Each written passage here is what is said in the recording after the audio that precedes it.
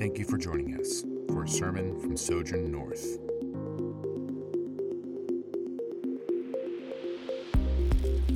Amen. Thank you, Chad. It's good to be with you here today. It's actually good to be with you all every Sunday. That's one of the things that I wanted to be sure to point out before I began in my sermon today was that what a blessing Sojourn North is to my family.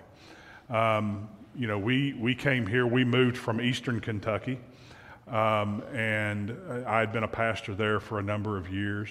I thought about when I was putting my sermon together today that I'd give you a true Eastern Kentucky experience. It's called the Stomp, Spit, and Holler, but I decided that I didn't know if you all were ready for that, so I kind of backed off of that for a little bit. But we came here to Louisville about 6 years ago, moved for my job, and we started going to Sojourn East, then we came to Sojourn North. Chad has been a blessing was a blessing to us from the very beginning, and we're glad to be here, and it's wonderful each and every week to come in, and I can see now that there are people behind the second row. When you sit toward the front, a lot of times you don't see all the faces, so until you turn around. But it's an incredible blessing, and to each Sunday when we have our fellowship time together, just to see people talking and shaking hands and hugging and laughing and taking that time to really share love with one another.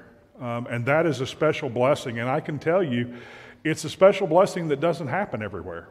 And so it's wonderful when we see it here.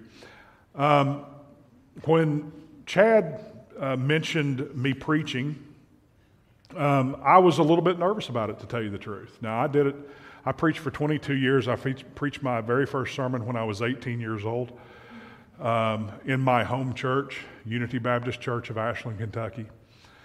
And everybody's asked me, said, Rusty, well, preaching in your home church, that must be easy. No. These are people that had seen me since I was that tall. They knew Rusty Fletcher one way, and that was the little hellion that ran around the church and, climbed up on the pews and everything else, and here I was preaching to them. But the Lord has blessed throughout my life and given me the opportunity to be influenced by godly people, wise people, and I've seen a lot of things, learned a lot of things, and some of what I've learned was wise.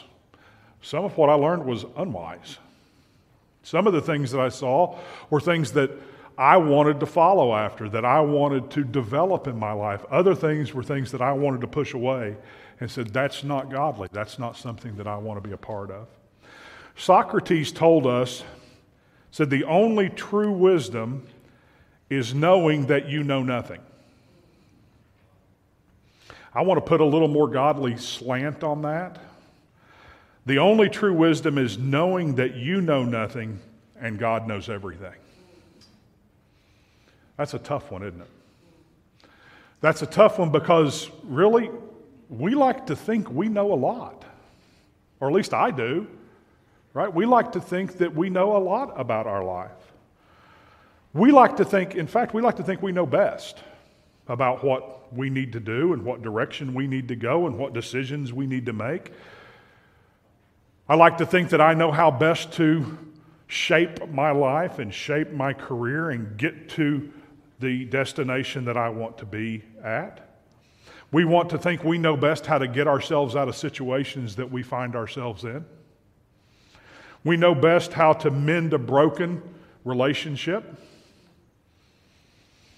We know best how to raise our children in a godly way. And so those are all things that we have a plan for. I have a very dear brother, very dear friend that has said many times, he goes, I always have a plan. I always have a plan in every situation. I just need God to endorse my plan. Don't you feel that way sometimes? I know the best way. So God, if you would just look at my plan, it's obviously awesome. And you need to follow along with my plan. It's not an attitude that needs to be taught. It's something that we learn, that we're born with. It's all about me. And I know the best in my life. I know everything, right? Since she is here today, sitting with, most of you all have met Dina. Sitting next to her is our daughter Emily, and she loves to be drawn into the center of attention, so that's why I'm doing that to her today. But she loves being an illustration in some of my sermons. She has for years. I told her last night we were on our way to Hometown Pizza in Bedford to pick up a pizza for dinner, and I said, by the way, you're going to be an illustration of my sermon tomorrow. She was like, oh, Dad, is it going to be embarrassing? I said, no. It's going to be amusing. Don't worry about it, right? You know, as when Emily was a teenager, having a conversation many times with her was very interesting because there were three main responses that we got to just about anything we talked about. I would show up and pick her up from school, right? She would climb into the car, and I would say, Emily, how was your day today? Can anybody guess what her response was? Fine. Okay. What did you learn about today? Anybody? Nothing. Oh, I got a kick out of that because I would always ask her, you mean I pay tax dollars so that you can go to school and learn nothing? And then you're going to get this one too. Any type of advice that I would give her, any instruction that I would say, Emily, be sure you do this. Emily, be sure you do that. Emily, what was the response? I know, Dad. I already know all of this, right? It's not something that we need to teach. It's ingrained within us. We know what is best, or we think we do. So let's read our passage. We're going to be in Proverbs chapter 4. You can remain seated. It's a lengthy passage. It says, hear our sons a father's instruction, and be attentive that you may gain insight. For I give you good precepts. Do not forsake my teaching. When I was a son with my father, tender, the only one in the sight of my mother, he taught me and said to me, let your heart hold fast my words, keep my commandments and live. Get wisdom, get insight. Do not forget and do not turn away from the words of my mouth. Do not forsake her, and she will keep you. Love her, and she will guard you. The beginning of wisdom is this, get wisdom. And whatever you get insight. Prize her highly, and she will exalt you. She will honor you if you embrace her. She will place on your head a graceful garland. She will bestow on you a beautiful crown. Hear, my son, and accept my words, that the years of your life may be many. I've taught you the ways of wisdom. I've led you in the paths of uprightness. When you walk, your step will not be hampered. And if you run, you will not stumble. Keep a hold of instruction. Do not let go. Guard her, for she is your life. Do not enter the path of the wicked. Do not walk in the way of the evil. Avoid it. Do not go on it. Turn away from it and pass on. For they cannot sleep unless they have done wrong. They are robbed of sleep unless they have made someone stumble. For they eat the bread of wickedness and drink the wine of violence. But the path of righteousness is like the light of dawn, which shines brighter and brighter until full day. The way of the wicked is like a deep darkness. They do not know over what they stumble. My son, be attentive to my words. Incline your ear to my sayings. Let them not escape from your sight. Keep them within your heart. For they are life to those who find them and healing to all their flesh. Keep your heart with all vigilance, for from it flow the springs of life. Put away from you crooked speech, and put devious talk far from you. Let your eyes look directly forward, and your gaze be straight before you. Ponder the path of your feet, then all your ways will be sure. Do not swerve to the right or to the left. Turn your foot away from evil. I went to verse 26 to kind of get the kind of the pattern of my sermon today. If you look in your bulletin, you will see my 3 points. Now, like any good preacher, you got to have 3 of some kind of letter. You got to alliterate it, right? So we're going to ponder 3 things today. We're going to think deeply about it. And the first one we're going to think about is we're going to talk about pondering the source of wisdom. You know, if we think about the source of wisdom, there are companies that pay millions of dollars every year to different organizations, different marketing firms, so that marketing firm can tell them the best possible way to get our attention. The best possible way to convince us that particular organization is worthy of us giving our time to. The number one commodity that we have to trade in life is our time. What are we going to give it to? And all of these companies are competing for our time. They're competing for our attention.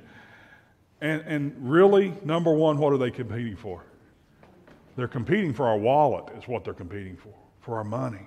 And so they want to influence us and convince us that they are the source of information for a particular area.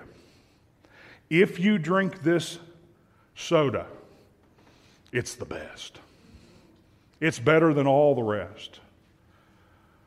If you listen to this particular news source, it's the source of truth. It's the real place that you get your news. We give you only the facts, never opinion. If you go to this restaurant, we use only the healthiest of foods. They're competing for your attention. They're competing for your dollars. But most of all, they're competing for you to believe that the information they're giving you is the source of truth, the source of wisdom about what they're talking about. We want you to believe us. We're the experts. So when we think about all of these different people, whether it be online or on the TV, all of these people that are trying to get your attention, it becomes confusing, doesn't it? Who do we give our attention to? Who do we make our source of truth? And I think, Christian, that we have kind of stepped back a little bit from living intentionally, looking at and thinking about who we're giving our attention to, who we're making our source of truth, who we are making our source of wisdom. We may throw that around pretty flippantly, actually. We may give that away very easily sometimes. So what is the characteristic that we need to be looking for? If we look at the very first verse of what Solomon tells us here, he says, "Hear, O sons, a father's instruction." A godly father. He goes on down here in a moment and he says, talking about a mother. So a godly mother and a godly father. I think we can take that and we can see a lot of characteristics that we personally need to be looking for when we start thinking about what we let influence our life, what we let give wisdom to us. And if we think about the characteristics of godly parents, number one, they love us. They love us. They're giving us instructions. They're imparting wisdom to us because they love us. Now, I can tell you what, if you listen to that soda commercial, they're not trying to get you to drink their soda because they love you.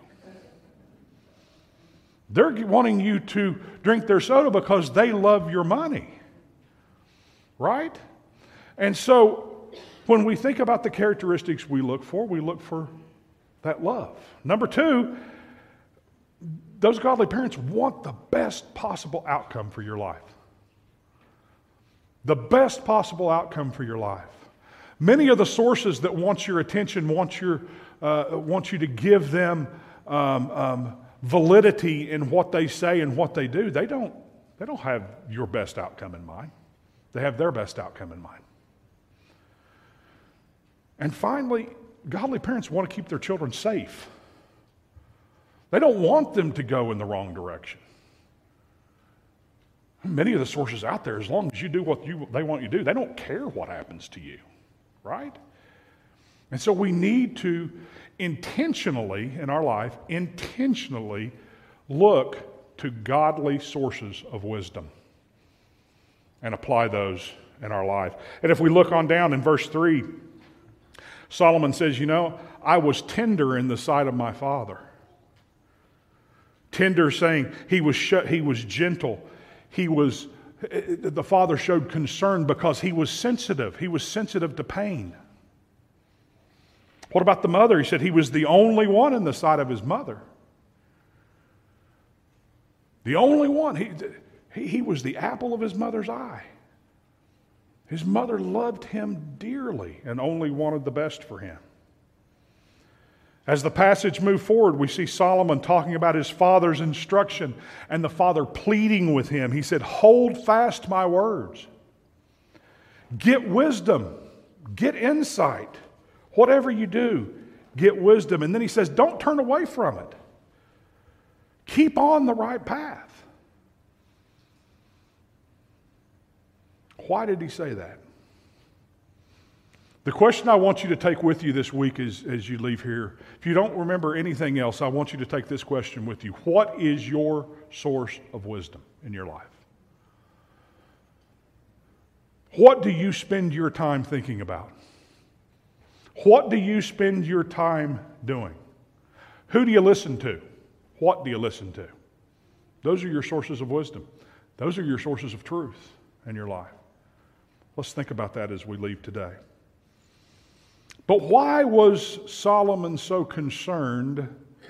Why is the godly father and the godly mother so concerned about the child? Because there's consequences. Number 2, I want us to ponder the consequences.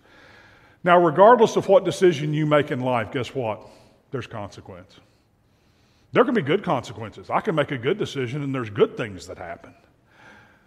But a lot of times we don't think so much about the good consequences as we think about the bad consequences, right? And that's the reason Solomon told him, he said, look, don't go in this direction. Don't go down this path.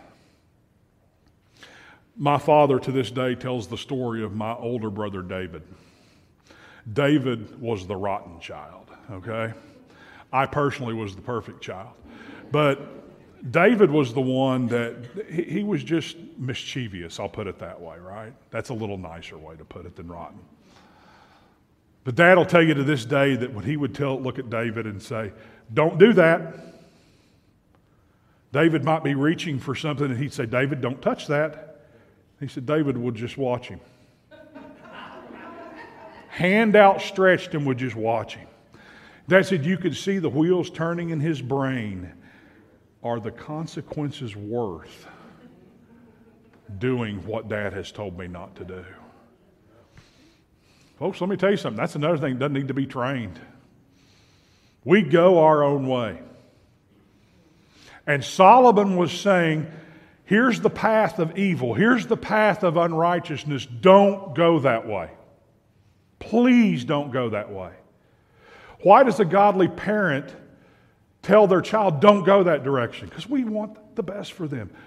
We don't want you to have consequences. Whenever I think about consequences with sin, I always think about the prodigal son.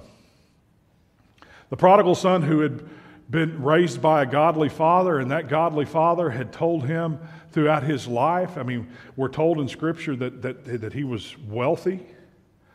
We're told that he had many possessions and that the son decided one day that he wanted to do things his own way. As many of us do from time to time. We decide we want to do things our own way. But the son had decided the same thing.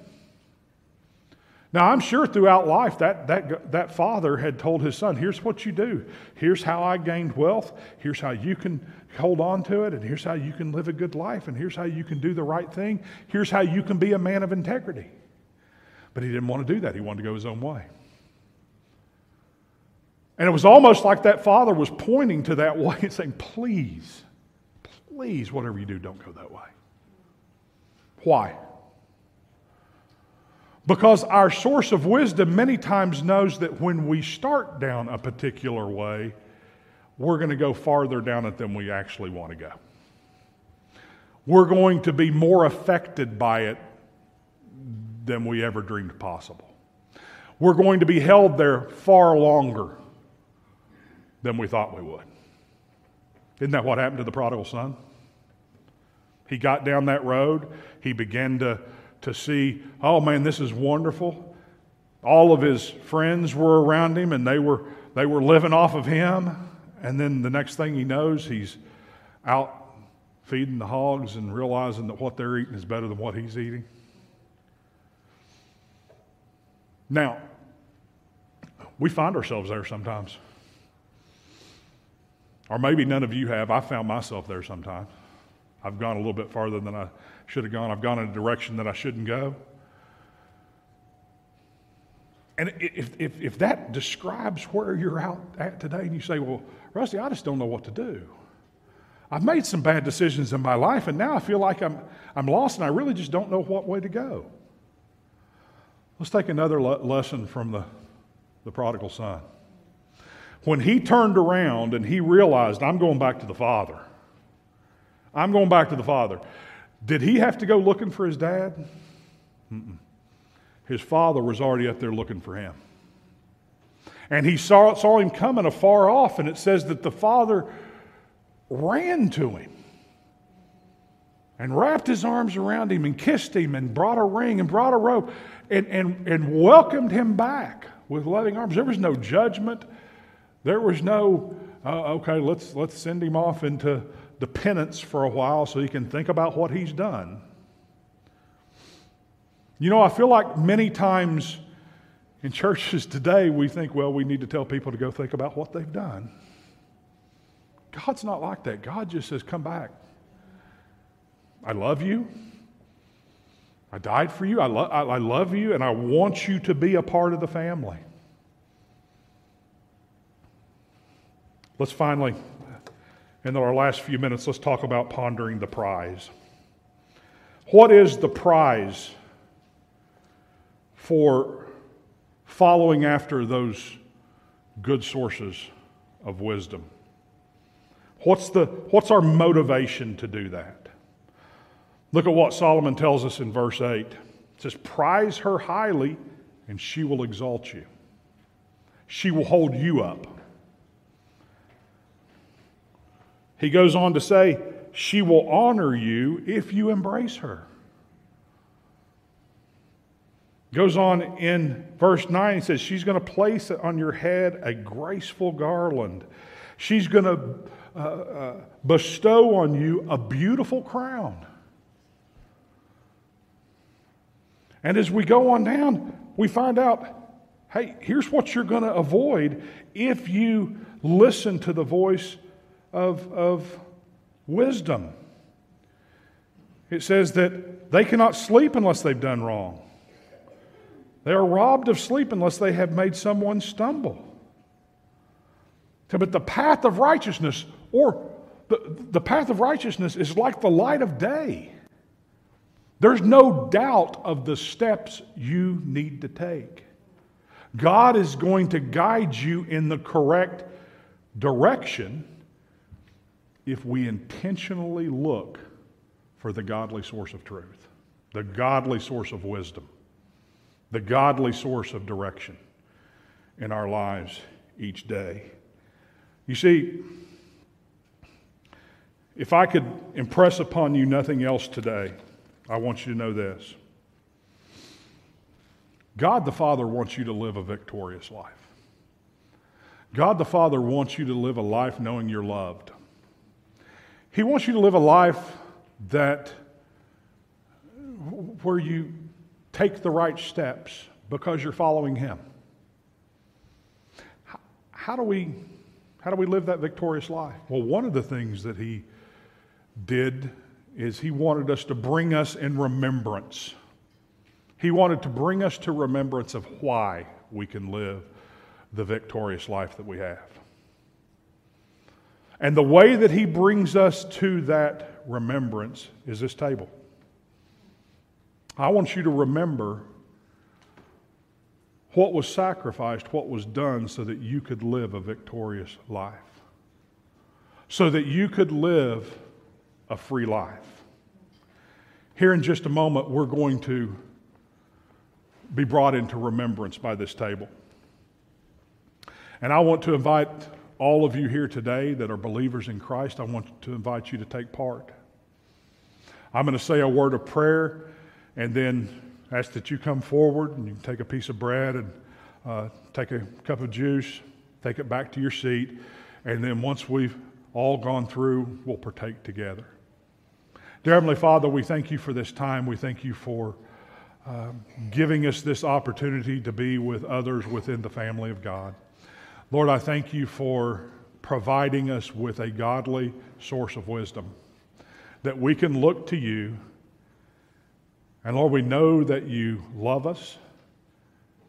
We know that you have only the best in mind for us and that you want the best possible result for our life.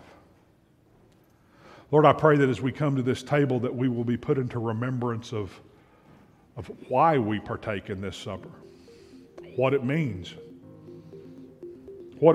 to us, the sacrifice that you made for us. Lord, we love you and praise you. For it's in your name we pray. Amen. Thanks again for listening. For more information, you can visit sojournnorth.com.